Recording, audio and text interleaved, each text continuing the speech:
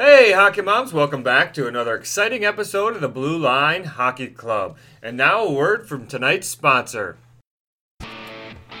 Wheel, Snipe, Partay! The leader in lifestyle hockey apparel, Gong Show, has just launched their fall 2018 lineup, and it is loaded with new styles of buckets, tees, sweaters, and more. Sure to keep you looking like an all-star when you head back to the barn this fall. Gong Show gear is created by hockey players for hockey players, including their hockey legs. Jeans made with more room for hockey players where they need it, so you can finally fit that hockey ass comfortably into a pair of pants. Check them out at www.gongshowgear.com. Gong Show, built in the locker room. Welcome back to another exciting episode of the Blue Line Hockey Club, episode 24. We have the usual suspects with us tonight. We have Patrick Uncle Lardy Sullivan. What's up, Patrick? Aloha. And our local nerd on staff, Robbie P. Peters, the IT guy in the house, coming in from Canton, New York. What's up, Robbie? Hey, how you doing? And Derek, all-around sports guru, Derek D-Train, he too. What's up, Derek? How we doing, Sweetos? And we have Adam Woody Wood in the house tonight, a local referee in New York for the Division I and AHL and a bunch of other leagues up here with us, sitting in on the show tonight. Adam, how are you? Good, thanks for having me, boys. And your host tonight, Mark the Doctor Morley. Oh, Doctor. Very special guest with us tonight, Kerry Fraser, the legend. We can't wait to hear a little bit from Kerry. Kerry's sitting in with us tonight. Kerry, where are you coming in from today? I'm sitting in our new luxury apartment in Marlton, New Jersey. We downsized, sold the big house, empty nest, 7 kids gone. Kathy and I were living in 3 rooms in a big house and an acre and a third that I had to tend to. So next phase of life, we're loving it. Well, congratulations. 7 kids. Wow, you deserve a medal for that. I've got my 4th one on the way in any minute now, so I know how it is. Well, listen, if you have to run, you won't have to worry about getting a delay a game call here. So you're originally from Ontario. Now you're paying high taxes in New Jersey, huh? Well, that's one of the reasons I sold the big house. I mean, you don't pay property tax on an apartment. So you get a little golf in down there in Jersey? Yeah, actually, I'm in the golf business with my son-in-law. We just got back from Firestone Country Club. We hosted 40 of our high-end country club members at a special outing at Firestone this past weekend. It was fantastic. 3 days of golf. Played all 3 courses there. Had lots of exciting things going on. And next up is going to be a trip to Minnesota to play the 3 courses in Minnesota, best of Minnesota, including Hazeltine. So life for Kerry right now is pretty darn good. Nice. How's the handicap? My golf game right now. I did the Philadelphia Flyers fantasy camp last weekend, and the Hound Bob Kelly contacted me months ago and asked if I'd participate. They had, I believe, 62 campers come from all over North America, big-time Broad Street Bully Flyer fans, and my job was to referee their tournament. They played a number of games over the course of 3 days, and I didn't realize I was going to be on the ice for 11 hours refereeing these games that tended to get a little more intense as the tournament went on. But I can still skate better than I can walk. So all was well. 12 hours. Did you use Paul Mitchell Freeze and Shine for that, or? Absolutely. I never had a hair out of place, and I went retro. All the guys had helmets and visors on. They saw Kerry Fraser throwback to the 80s. That's great. A lot of us here, we were watching hockey, coming through high schools like in the 90s. So that was some of the prime years for you in your reffing career. And, we watched a lot of games with Kerry Fraser with the stripes on. So this is a great honor for us to get to talk to you tonight. So absolutely. We're just gonna get Thanks so much, guys. It's an honor to be with you. And I must tell you, that part of the big part of my job, I always felt was player safety. Enforcement of the rules, and the rules are in place for a variety of reasons. The rule book expanded from the time I first went to the NHL training camp eons ago. And it seemed almost like every 10 years we had a change in the game from the Broad Street Bully bench clearing brawl era of the 70s and then into the 80s with, some stick swinging and things of that sort, the fighting that took place. And then, of course, the interference and obstruction. But my role within the game as a referee, I always felt was first and foremost to provide player safety and protection for the players from themselves. Nice. Yeah, I think Kerry, one thing I read, I think it was in an article, on your website titled "The Zebra." It was a story about you and Theo Fleury. A fight that, a potential fight that he had almost gotten in with a gentleman out on the ice there, and how you had intervened in that. I thought that was just amazing how you handled that situation. Can you talk a little about that? Do you have any kind of relationship still with Theo Fleury, or? Well, actually, we do. We have a very good relationship now. I would have to say, guys, that there were two players that disliked me to the point of, I won't say hate because that's an awful strong word, but they detested me immensely. One was Theo Fleury, and the other was Chris Knuckles Nyland. Played for the Montreal Canadiens, New York Rangers, Quebec Nordique, and Nux was a 300-plus penalty minute guy a year. He stood up for his teammates. He got his name honestly, Knuckles, and same thing with Theo. I mean, he was an angry little guy. He was a very skilled player, highly skilled, intense. But we know that now that a lot of his anger resulted in, as he wrote in his book, Playing with Fire. He was abused by a predator, hockey coach in Canada as a 14-year-old, along with some other players that went on to play in the NHL. And so my objective with all players was to try to develop a positive working relationship. That wasn't easy with guys like Theo and like Knuckles. And it honestly wasn't until after I retired and they retired, and we were doing things for charity together, where we got a chance to travel together, more mature, not as much on the line. The stakes weren't as high. And we got a chance to learn a little bit about each other.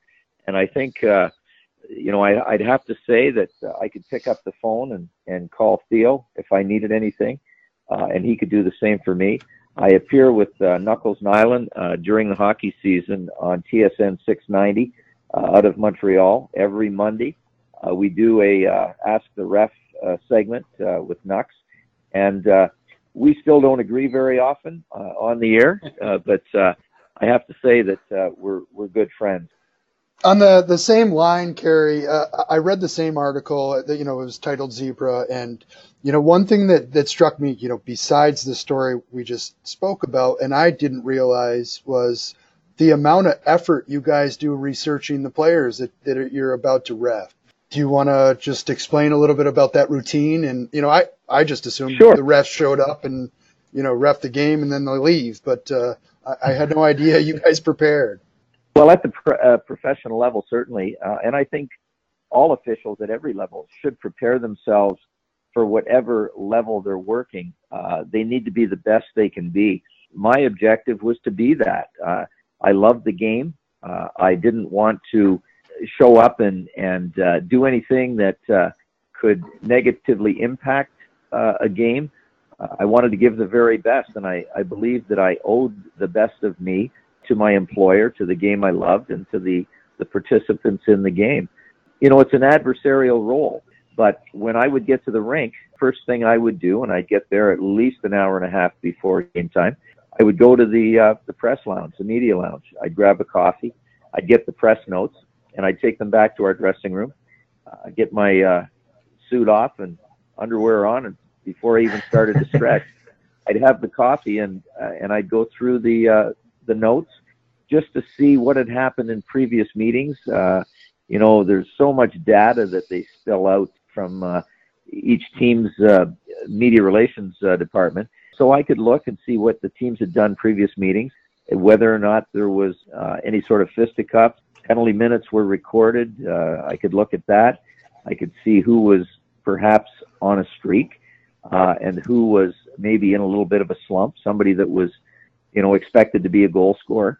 And with that information, I could not pre-referee the game, but I could be better prepared in the event that something might happen. And I'll share a story with you that happened in Philadelphia one time. Power forward by the name of Tim Kerr. Timmy Kerr was big, strong. He was a gentleman, wonderful guy. Never, ever said much of anything. He just did his job. He was a 50-plus goal scorer. And in a game at the Spectrum, I did exactly what I told you I do. And I saw that Tim Kerr was in a slump. He hadn't scored in 10 games. For a guy like Tim Kerr, who was a 50-goal scorer, a 10-game drought was almost like a season, a long time. So I went into the game, and there was a play as Tim Kerr was going in towards the net. A cross-ice pass came. He kicked it just at the top of the crease with his skate up towards his stick. I didn't think he got it with his stick. The puck went directly in the net from my position, my judgment, and I waved the goal off. Now, this Tim Kerr, that was such a nice, quiet guy, went ballistic. He was all over me. He turned into the Tasmanian. He went totally out of character. Now, had I not read that he was in a slump and knowing that this was really a big deal, the fact that a goal potentially Tim thought he scored was disallowed and got him back on track. So I just sort of moved away from him. I didn't bang him with an unsportsmanlike or a misconduct. I just got away from him. Well, the very next shift, Tim Kerr came out very quietly. He said, "Kerry, listen, I'm really sorry. I want to apologize for yelling at you. But he said, I just want you to know that I did tip that puck with my stick just before it entered the net." So my response to him was, "Tim, you're an honest man. I have great respect for you. If you said you tipped that puck, you tipped it. And I apologize that I missed it. I hope you get another one soon." Well, it wasn't too much longer after that he did dent the twine. He got off the snide, scored a goal. But that was the sort of preparation another guy may not have recognized in just sort of overreacted and quick triggered and given Tim Kerr a misconduct when there was a better way. There was a better outcome to that situation, and fortunately I took it. Kerry, I actually, this is Adam Wood. You were one of my instructors in a ECAC referee camp maybe 5-10 years ago, the one that Paul Stewart runs. You were one of the guest speakers, and I actually remember you talking about that. And since then, it's actually become standard protocol. We all, grab the programs for the games, check it out, whatever league we're in, college or up pros a little bit. But I'd like to switch gears with you a little bit now and talk about the NHL and the consistency, with the video replays and the goaltender interference and that sort of thing, and maybe get your thoughts about that. Well, certainly, Woody. I got to tell you, it's really disappointing for me to watch as on the sidelines while I was with TSN for 5 years after I wrote my book, The Final Call, and I was on every night during the playoffs, and I've seen some things that in the evolution and the sort of the veteran officials that have moved on and retired and the younger guys coming in, there's not a lot of experience out there. They come in, with relatively minimal experience. They've been incubated in the two-referee system since we started it in about 1998. So anybody that's working at a high level of hockey, you included, would be a part of the two-referee, two-linesman system. There's a different breed of cat to be a referee. It's a different personality it takes. As we've seen some linesmen, when we went into the two-referee system, wanted to become referees. They weren't cut out for it, and they ended up going back as linesmen. The duties and the job description are totally and completely opposite. We skate, and we have our distinct duties, but there's really a difference in the mindset, the mentality between referees and linesmen. I'm concerned, to say the least, when I see some of the inconsistencies that take place over the course of a game, not just the playoffs. It almost seems like there's a different rule book that's being used in the playoffs. I thought the finals this year, you saw two different pairing of officials, and they worked the games not in sort of tandem. They were inconsistent. Game 1 and Game 3 were totally refereed opposite to what games 2 and 4 were. Kelly Sutherland and Chris Rooney did games 2 and 4. They had to come in and clean up some messes. There was a loose standard. There were some things that happened. My objective in the playoffs certainly was to always leave the series in good shape for the next guy coming in, and then we went into the two-referee system, the next pair that came in. So it's really important, I believe, that players have a fear factor. They have to fear that the referee will call a penalty. That's the best deterrent for them not to commit an infraction. And when the inmates run the prison, when the referees put the whistle away, the players think they can pretty much do whatever they want. They take it into their own hands.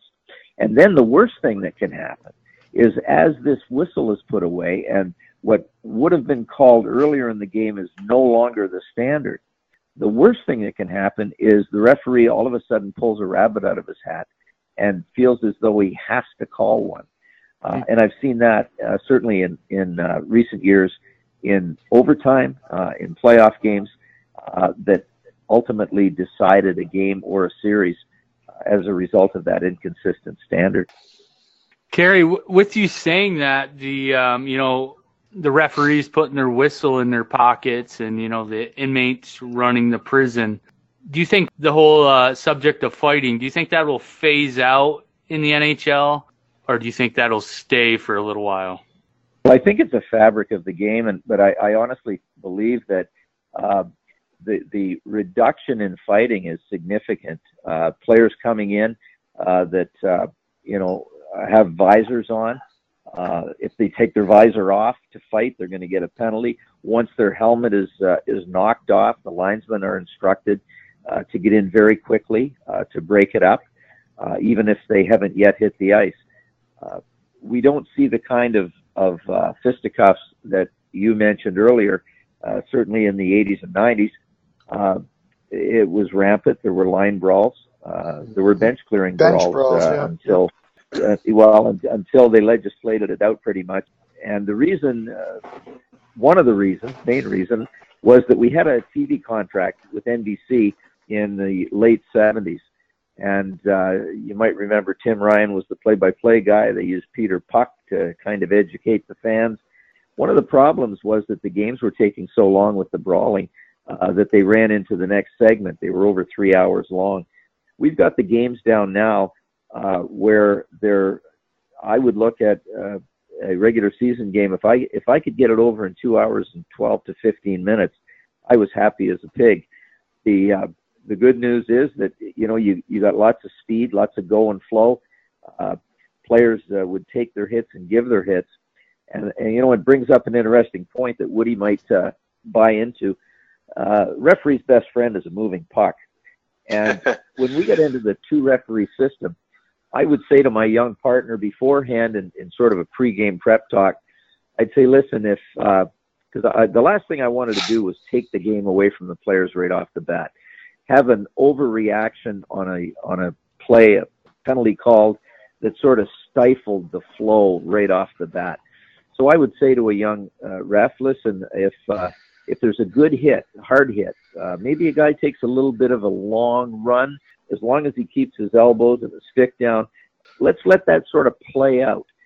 Let's not overreact and call a charging penalty or a marginal boarding penalty, because when that happens, the players, that sort of die is cast. The standard is set, and it's a tight standard that doesn't allow them it seems to handcuff them. Whereas on the other hand, if you let that puck move and we can get 2-3 changes on the fly after that first face-off, you've got everybody involved in the game. You've got some energy. You got some jump. Players will take a check and give a check. And quite often they don't have time to retaliate because the puck's moving the other way. Once that whistle stops, you see scrums. You see possibly, some fisticuffs. So again, back to my initial statement, best friend of a ref is a moving puck. Kerry, did you learn that from your 5-cent beer nights in the AHL? I got to tell you, back in the old Central Pro League in the 70s, man, I'll tell you, went to a place like Tulsa, Oklahoma, or Tucson. I think the team was called the Tucson Six Guns or something in the old Central Pro League. And nickel beer night, I mean, a guy'd be drunk on $1.50, and he wouldn't mind emptying a full 5-cent beer on you. My referee jersey smelled like they mopped the barroom floor with it on some of those nights. Kerry, touching on what you just said before, I always go by the motto: if they didn't know I did the game, I did a good job. But I'd like to touch on the hiring process in the NHL and how, if you know anything about it now and how it's changing, you think it'll affect programs like, USA Hockey or the official development program and things like that. Woody's trying to break in. Well, it's a good point, Woody. First of all, on your first statement, there's certainly it's been said, and I've said it, that if they don't recognize you, don't notice you, you can sneak in, sneak out. You've done a good Maybe job. Not for a guy like you, though. Well, the problem is there are times when you have to step up, and you've got to lay it all on the line. And you're sure. As a referee, I believe you are the first line of defense. Before anything has to happen with a suspension, the referee is the first line of defense for player safety. We now have NHL Department of Player Safety. How many times have we seen recently, in recent years, certainly after I've left the ice, where there's been no penalty called and it's been a major infraction? I mean, clearly something major happened and no call, with 2 guys on the ice that are directly responsible for it, and 4 guys on a major infraction that can make the call, and ultimately there's a suspension that results from it. That's really disturbing to me. And it comes to that question of how are they recruiting? How are they developing? You have to coach people. At the USA Hockey level or Paul Stewart's ECAC, there has to be supervision that really understands what the objective is, and you have to coach each official differently. No differently than a hockey team has players, and the coaches are, you have a whole bunch of coaches on a team now. You've got the head coach, you've got a power play specialist coach, you've got a defensive guy, you've got a video guy, and in breaking down tape and footage, you really need to have an attitude that's productive, positive, that can sit down and dissect the individual's strengths and their weaknesses and sort of counsel them in the right direction, especially given the fact that there are so many young officials coming in. Now to the recruiting issue. What the NHL and Stephen Walkham have decided is that they're looking for former players that have played to the perhaps American League level. There may be even some guys that, some of the guys had a cup of coffee at the NHL or maybe played in Europe. There's a Russian right now on staff that played in the KHL. He's still working American Hockey League games. He's been over here for 4 years at least, I believe, and he hasn't gotten it yet. And, that may not be his fault. He may understand the game. I'm sure he does as a player. He can skate. And they're recruiting guys that look good more than guys that have an aptitude for the job. I think you have to learn on the job.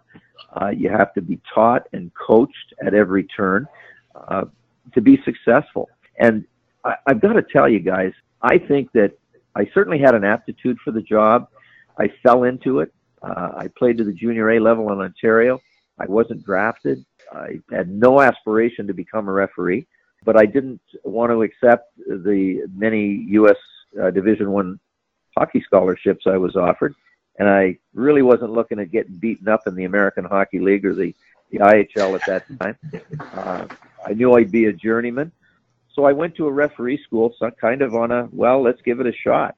And I was scouted at that school. It was in 1972, the year that the World Hockey was formed, and opportunity was created. I was scouted by Frank Udbury, who was the assistant director of officiating. 2 days later, I was invited to the NHL training camp. I spent 10 days at the camp. They put me in the American Hockey League. I did exhibition games that year, NHL exhibition games, a couple of them. And the next year I was signed to a contract as a referee. So I sort of fell out of the sky, and we didn't have the kind of coaching and supervision that they get today. You were sort of sent out and sink or swim sort of thing. I learned very, very quickly that if I was going to be successful, and I'm an analytical sort of mind, I would go back to my hotel room and I would replay the game. I was 19, 20 years old. I was working in the minor pro leagues, and there were most of the players were older than I was. And I would dissect my game. Even if the game went well, I would think, is there something I could have done better? And I was blatantly honest with my performance. It wasn't about the things I did well. It was about the things that I needed to do better.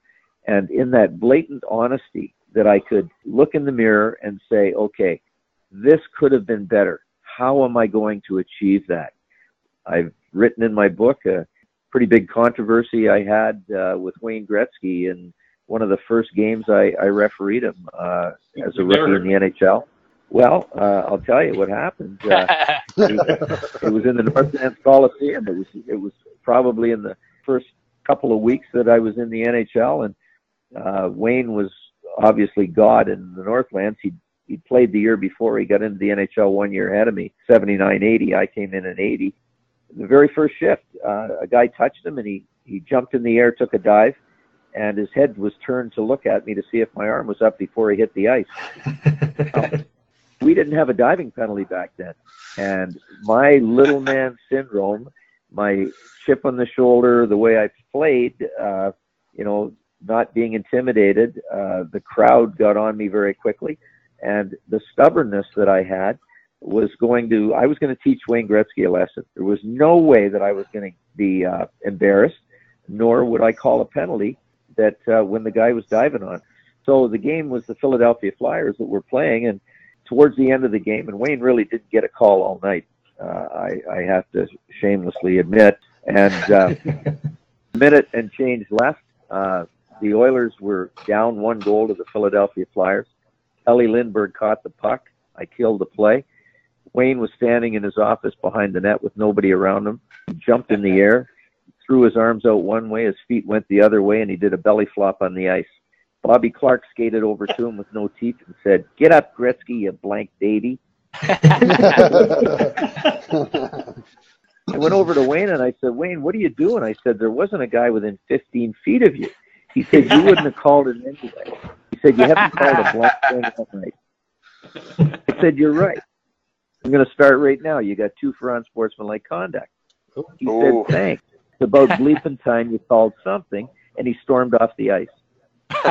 Now, I went over to Glenn Sather and I said, "Slats, you got to put a guy in the penalty box. Wayne must have an equipment problem because he's gone to the dressing room." Back in the hotel room that night, in reflection, it hit me like a board between the eyes. I compromised my integrity. I compromised the rules. I compromised what I was there for, the game I loved, and my employer. I allowed myself to get drawn into a battle emotionally with a player, not just a player, but the greatest player probably of all time, arguably. I realized that it was my deficiencies, my little man syndrome, my chip on the shoulder, my fight versus flight kind of response that I had been conditioned to from the time I was a little guy, with a father that was a former pro player. He was a goon in the IHL. He was a boxer. I played 3 years of AAA midget for him. I played a lot bigger than I was. And I had this attitude that I had to change, because while it served me well as a player, a little player, it was going to absolutely cause me to fail as a referee. The guy that was supposed to be part of the solution, and I was becoming part of the problem. Good luck lesson. That was lesson number one. And I'll tell you, it was a major lesson, transformation in my elevation. I started to work at developing relationships with players. I walk fast, talk fast. That's just my type A personality. And I had to control the emotional content within me. I would be like a thermometer, and I'd feel the emotion rise if I was in a debate with a player. It could be a heated debate. He could be cursing at me. My automatic response would be to fight back. I had to hold that back. And as my emotions, and I could feel it, and I could hear it in my voice, as it started to rise, I only allowed it to get to my throat. Once it got there, I wasn't going to let it come out. I took a breath. I relaxed my shoulders. I put my palms open palms, which is a sign of peace. And I'd say, I'd like to talk to you, but we're going to have to calm down. Let me explain why I did or didn't do whatever. I found that it worked. It was about developing relationships through open dialogue, through being approachable, through not trying to be a hard ass and always, be the boss, the ref in charge. There was a smarter way to do it. I had to use some psychology, because every player and every coach, you had to treat a little differently. And I learned that along the way, fortunately, sooner than later. Adam, you taking notes? I was just going to say, people don't realize what goes on behind the scenes as a referee. After a game, sitting in the hotel room, you're working with your partners, you're all in one room, and you're discussing the game. And it goes on till 2, 3 in the morning. It could, over some beers, and you just talk about the game and what happened. And it brings me to my next point. Like, it kind of discourages younger kids when they get yelled at, and affects what we have now is a shortage of referees. What it seems like, from parents and spectators, discouraging younger kids that aren't, completely capable of handling the type of criticisms that we take on a daily basis.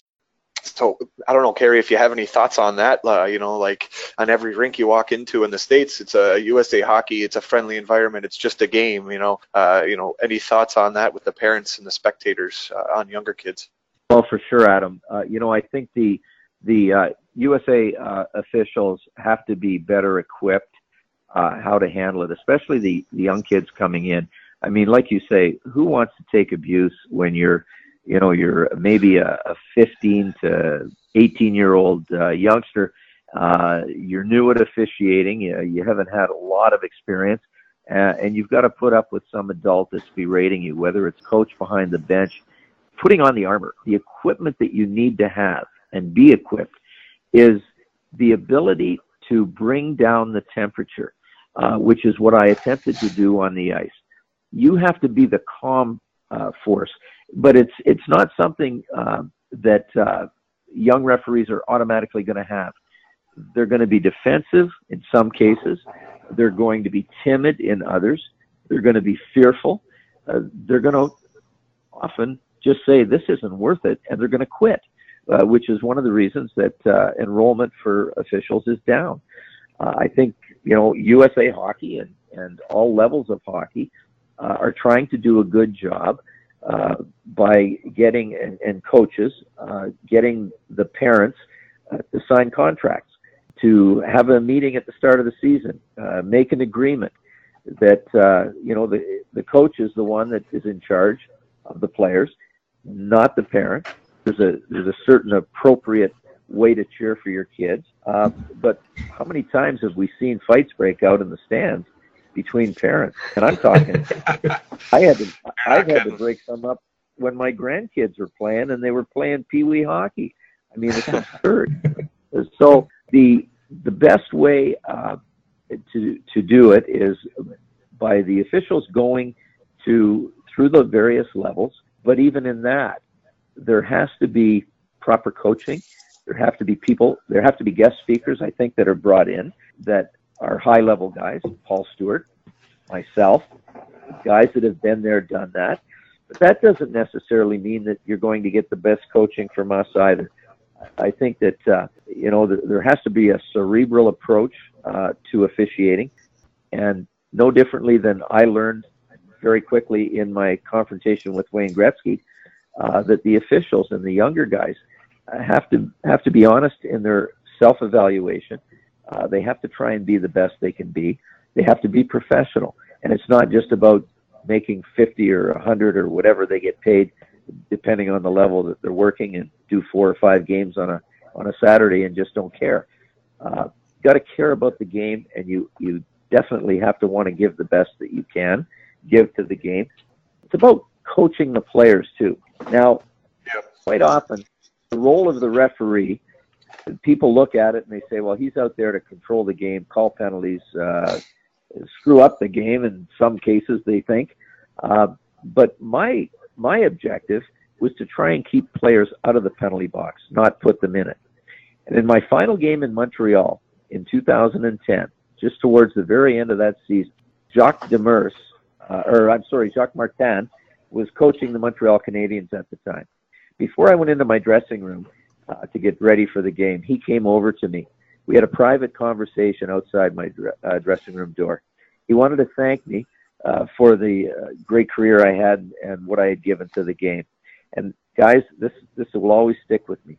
The one thing he said at the end was, the thing I noticed about you, Kerry, is that you tried to keep the players on the ice. If you gave them a penalty, I've often seen you standing with the penalty box door open, explaining to them what they could have done differently and not taken a penalty in that situation. I've asked my players, they told me. So in youth hockey and such, if you can develop a relationship with a coach, the first thing I would do is I'd skate over, I'd introduce myself to him, and I would set the table. I would say, Coach, how do you do? My name's Kerry Fraser. I'm going to give you the very best I've got today. If you have a question, if there's anything that you feel you'd like to ask me, I'm approachable. But I'm going to have to ask you to do it politely. We're going to get it done quickly, and we're going to move on from it. Whether you agree or you disagree, I'm here for you. I'm here to keep your players safe. I want everybody to have fun. And let's work together.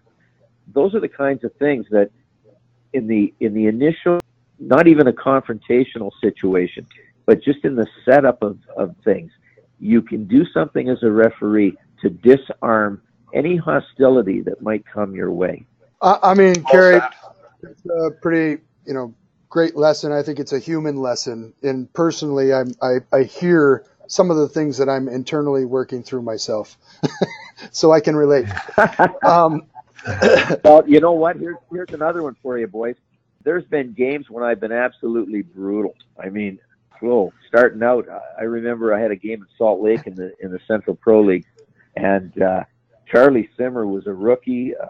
He was, became a member of the Triple Crown line in L.A. Terry Murray was a defenseman, rookie defenseman, and he went on to play in Philadelphia and coach the Flyers and the Kings. And I was like 21 years old, and I had 2 games there with a day off in between. My first game, I was brutal, absolutely stunk the joint out, and I just couldn't recover from it. I ended up giving Charlie Simmer, and we often laughed about it, I gave him a 10-minute misconduct. He said it's the only 10-minute misconduct he ever got in his whole career. And but now I've got a day in between games, and I had to stew about how bad I was the night before, and I'm just a rookie. Like, it can crush you if you care.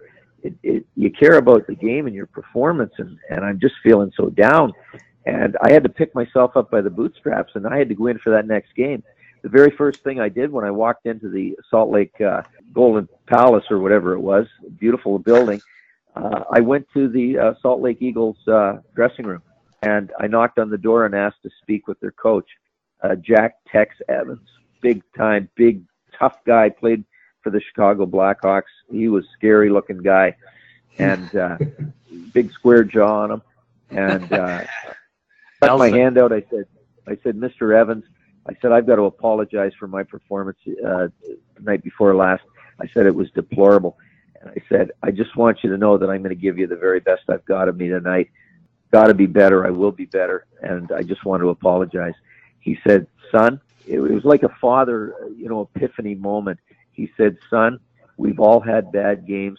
He said, you let it go and you move on. And I know you're going to be great tonight. And it was a real, it was, now I wasn't told to go talk to him. I just felt I had to do it. It was the right thing to do. And I didn't want to pick up when I dropped the puck from where I left off in the previous game. I wanted to set the table. I wanted to get it out there. Now, having said that, having met him and told him I'm going to be better, I damn well had to be better, right? Yeah. As is life. Well, there was a game I had, one of the best teams I ever saw, guys, was the New York Islanders when they won 4 cups in a row. They were awesome. To win 1 Stanley Cup is really difficult. To win 2, tough. 4, imagine, 4 Stanley Cups in a row. Incredible feat. And the discipline that team had, aside from, they had some really great players and they could play any way you wanted. They played tough. They had, Bossy that could score. They had Trottier. You name it. They had Potvin on the D. So Johnny Tonelli down the list, Bobby Nye. But the discipline that team had was incredible. Al Arbor was the reason for it. Al Arbor behind the bench, the coach, I had tremendous respect for. And he controlled his players more than any coach I saw during that period of the game. And I had them, this disciplined team in Chicago in the old stadium one afternoon. It was an afternoon game. I didn't show up. I wasn't awake yet when I dropped the puck. I had this disciplined New York Islander team 3 men short within like 4 minutes of the opening faceoff. Al Arbor, after the third penalty, was standing in the doorway with his hands on his hips, and I'm waiting for the faceoff, and he yelled at me, "Kerry, get over here." Well, I skated over like a little kid, had my head down. I knew I was sucking. I said, "Yes, Al." He said, "What the hell are you doing out here?" I said, "I don't know, Al." I said, "I'm really struggling." I looked up at him. He had his lips pressed together, and he was thinking, and his hands on his hips, and he said, "Well, get out there and try harder." I said, "Okay, Al," and away I went. I did it up like a little kid.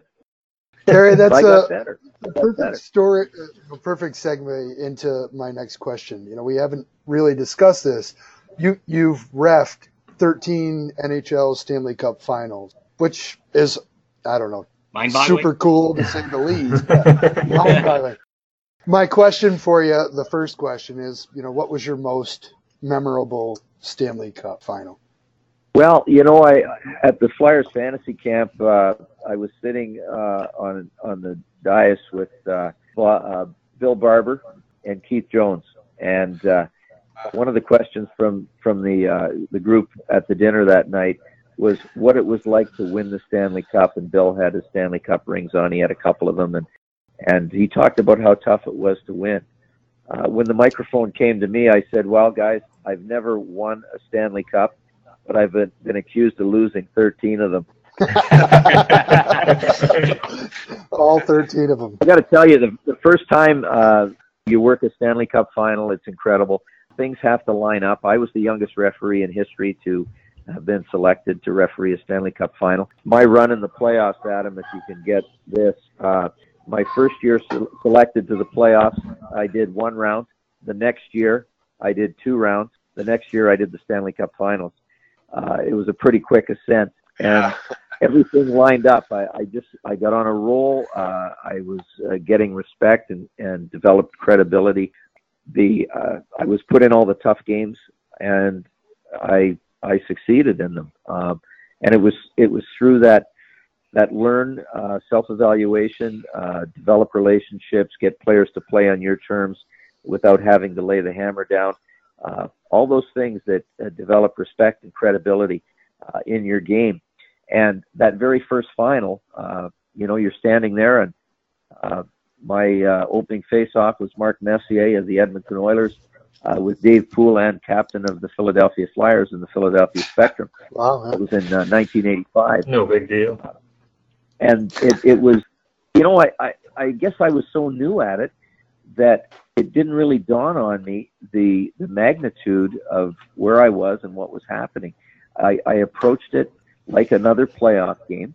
I remember working with John D'Amico and Ray Scampanello, two future Hall of Fame linesmen, and John D'Amico was kind of miffed when he said, "Well, kid, are you really nervous?" And John was a guy that, he used to get all upset and nervous about games, a day or two before they happened. He was really an intense guy.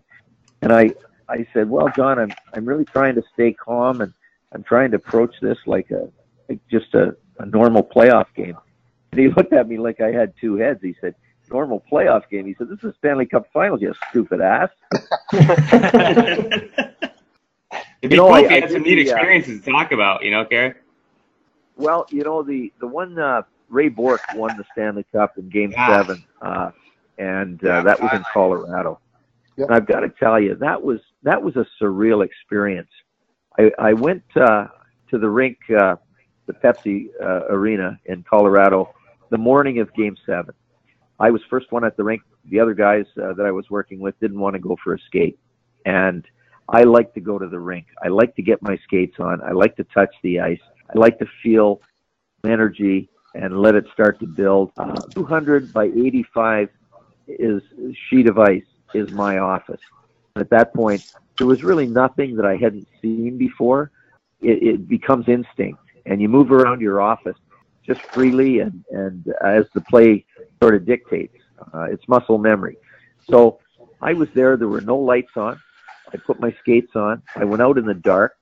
And I skated in the crisp air all by myself, and it felt so good, so cool. And I just thought, tonight is a big night. This is it. This is the end. It's Game 7, and I've done them before. But somehow in this city, it just feels a little different. It feels a little more special. When I came out of the rink with my sweatsuit on, it was like walking into the Twilight Zone. There were all kinds of television trucks in the parking lot. It was quiet. There was an anticipation around the city that, the Avalanche and especially Ray Bourque were going to win tonight. And being on the ice, it was a great game. Played the New Jersey Devils.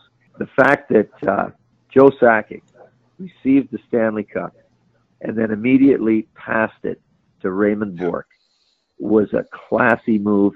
And here I was sitting 15 feet from it on the penalty bench, watching this thing and just soaking it all in. Now, Kerry, this might be a stupid question, but do the referees get their names engraved on, the games that are being put on there, or no?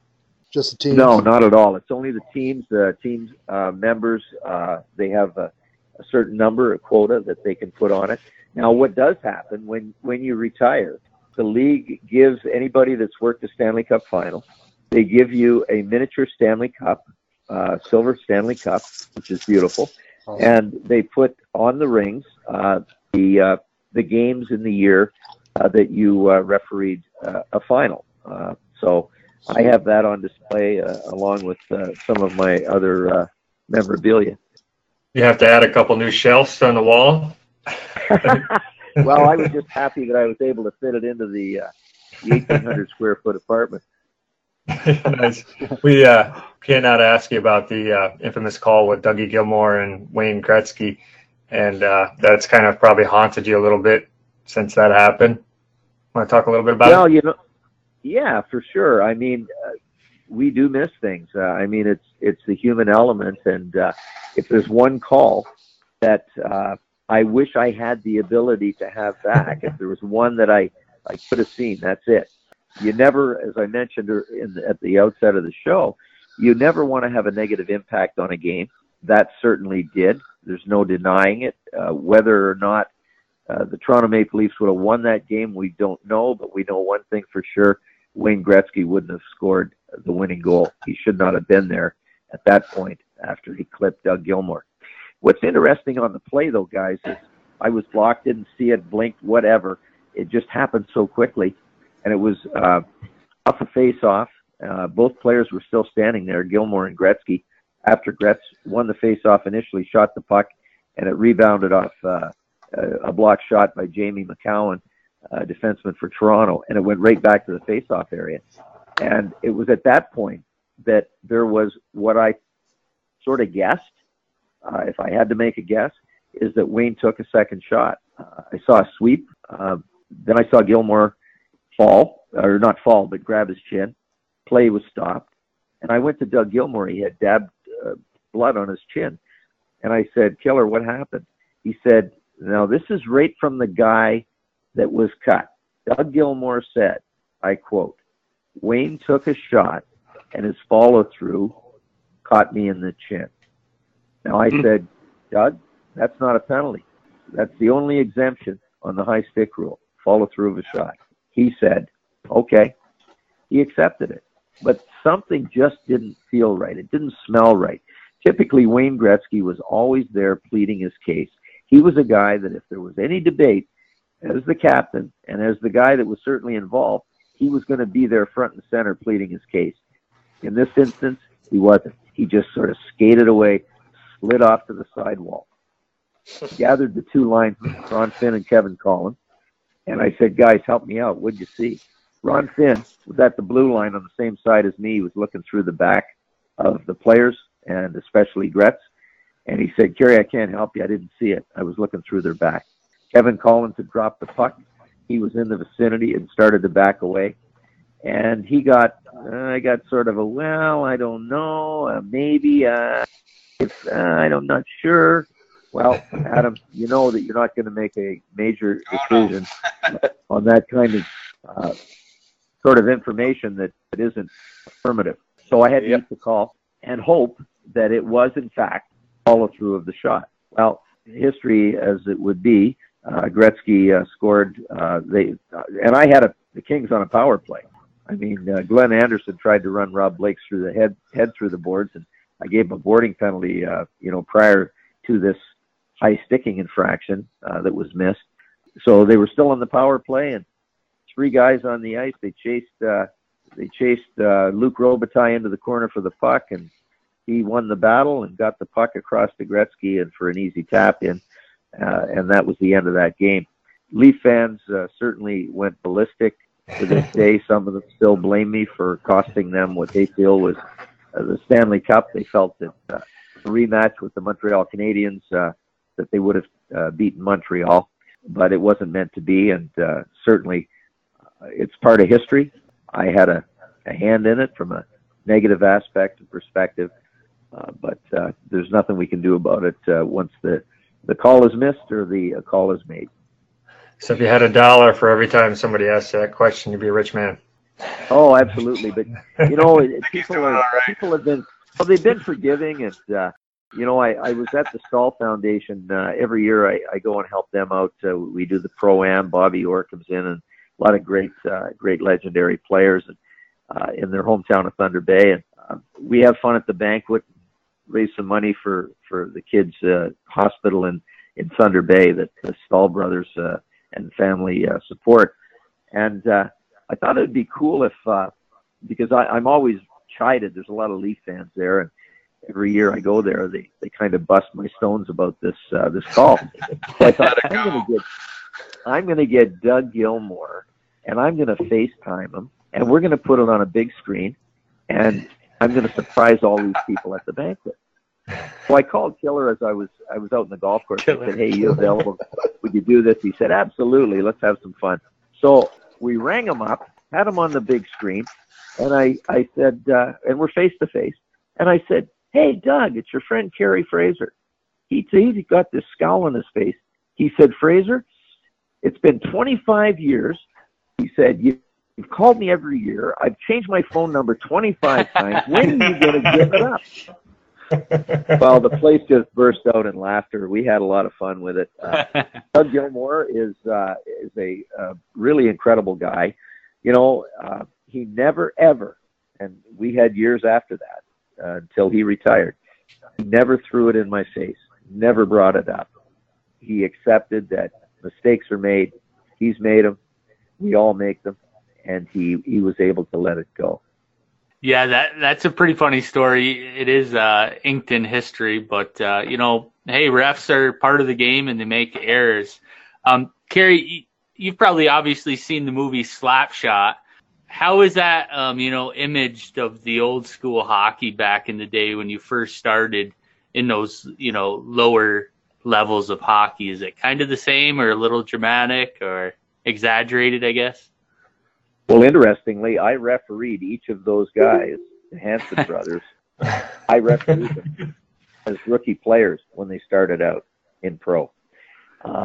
And I've done tours with them. We go out and raise money, and they're great guys. But I got to tell you, it was war. That was, a little bit of a takeoff. It was slapstick.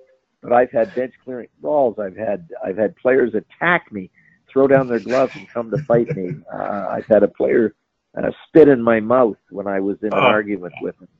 Disgusting, absolutely. Yeah. One of the most sickening things I ever experienced. It just unbelievable kind of stuff that, I've had benches clear 2-3 times in a game. They fought for 25 minutes at a time. People don't realize, and I kind of chuckle when I see today when there might be 2 or 3 fights going at one time, on the rare occasion that happens. And the big news is that they call it a brawl, this big brawl.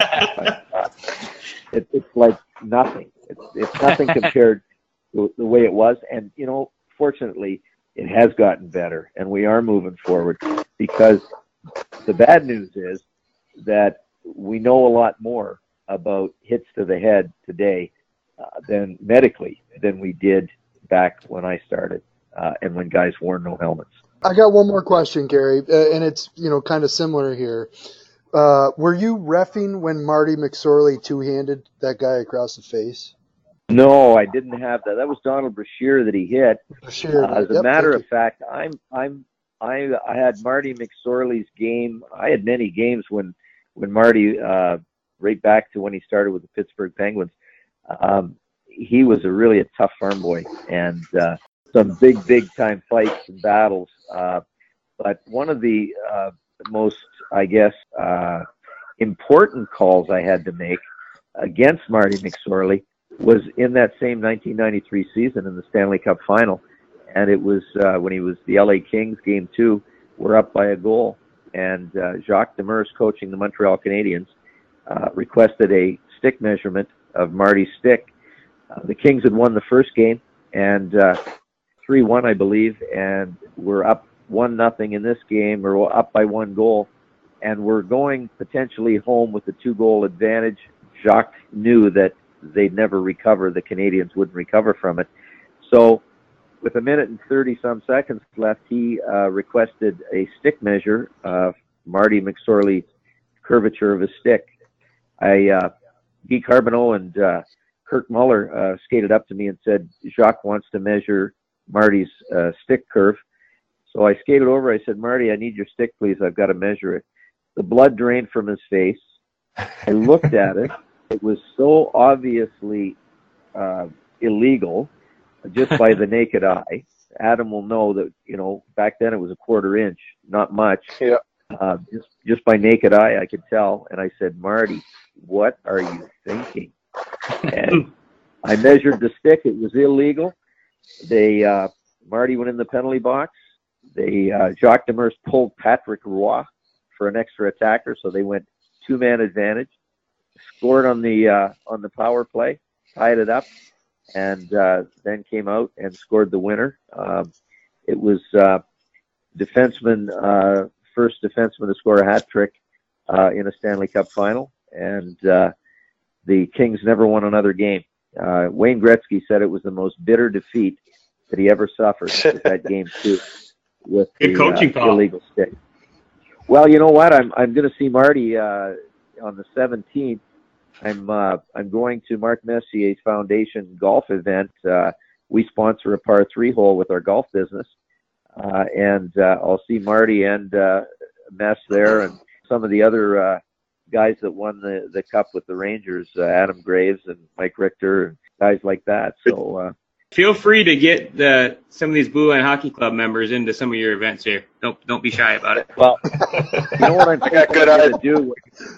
Well, when Marty comes through our par 3 sponsor hole, I'm going to have a stick gauge, and I'm going to measure his club. Oh, man. Good idea. Well, one last question. One last question here, and we'll let you roll. We really enjoyed this interview tonight. With Adam Wood with us tonight. He's a friend of the Blue Line, and we had him on because he's such a great ref. And what kind of advice would you have for him to get to the next level, to get out of the AHL and get into an NHL referee jersey? How old are you, Adam? You don't want to know. I'm 35. Okay, well, you know that you're at sort of the dark side of what they're looking for, but that doesn't mean that you're not a good. Well, yeah, and I when I was told I was a young 60 as well. I left the ice line at 58 in the NHL, just because other people don't give you an opportunity. It doesn't mean that you don't have an awful lot to contribute. My advice for you is to enjoy the game, every game that you work. When my dad would tape and watch every game I did, and he would say to me, "Boy, you look like you're really having fun out there." And then there were other times when things would bog down. Maybe there was personal situations or other things that sort of weigh you down, and you'd carry it to your workplace. And he'd say, "What's going on? Like, you're not smiling, you're not happy." And he could pick that out on the odd occasion when I didn't have a happy face. So when you enjoy what you do and you love it and you're happy with it, you'll never work a day in your life. I remember having a run-in with Michel Bergeron. I had another very famous call, a disallowed goal in 1987 in the Battle of Quebec, Montreal and Canadiens, Quebec Nordiques. It was in Game 5. And it was right towards the end of the game. They were tied. And there was a play where Alain Côté was carrying the puck down the wall. He cut to the center. And a player for the Nordiques dragged Brian Hayward out of the net. It was goalie interference back before we even had goalie interference. And I'm standing on the goal line, and I see this happening. I see it develop. And I'm saying, "Please don't shoot the puck. Don't shoot the puck." Because I knew that I was dead. I was dead. I could be dead right. I had to do what I knew was the right thing to do. If that puck entered the net, it had to be a disallowed goal. That's exactly what happened. While the Nordiques were celebrating and everybody's up on the bench and Michel Bergeron is celebrating, I'm waving the play off. It was a gutsy, ballsy call. They were stunned.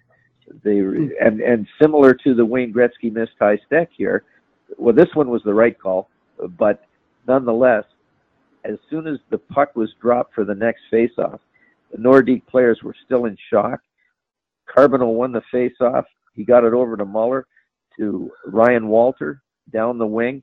He shot the winning goal in, and all hell broke loose. I had to fight my way off the ice.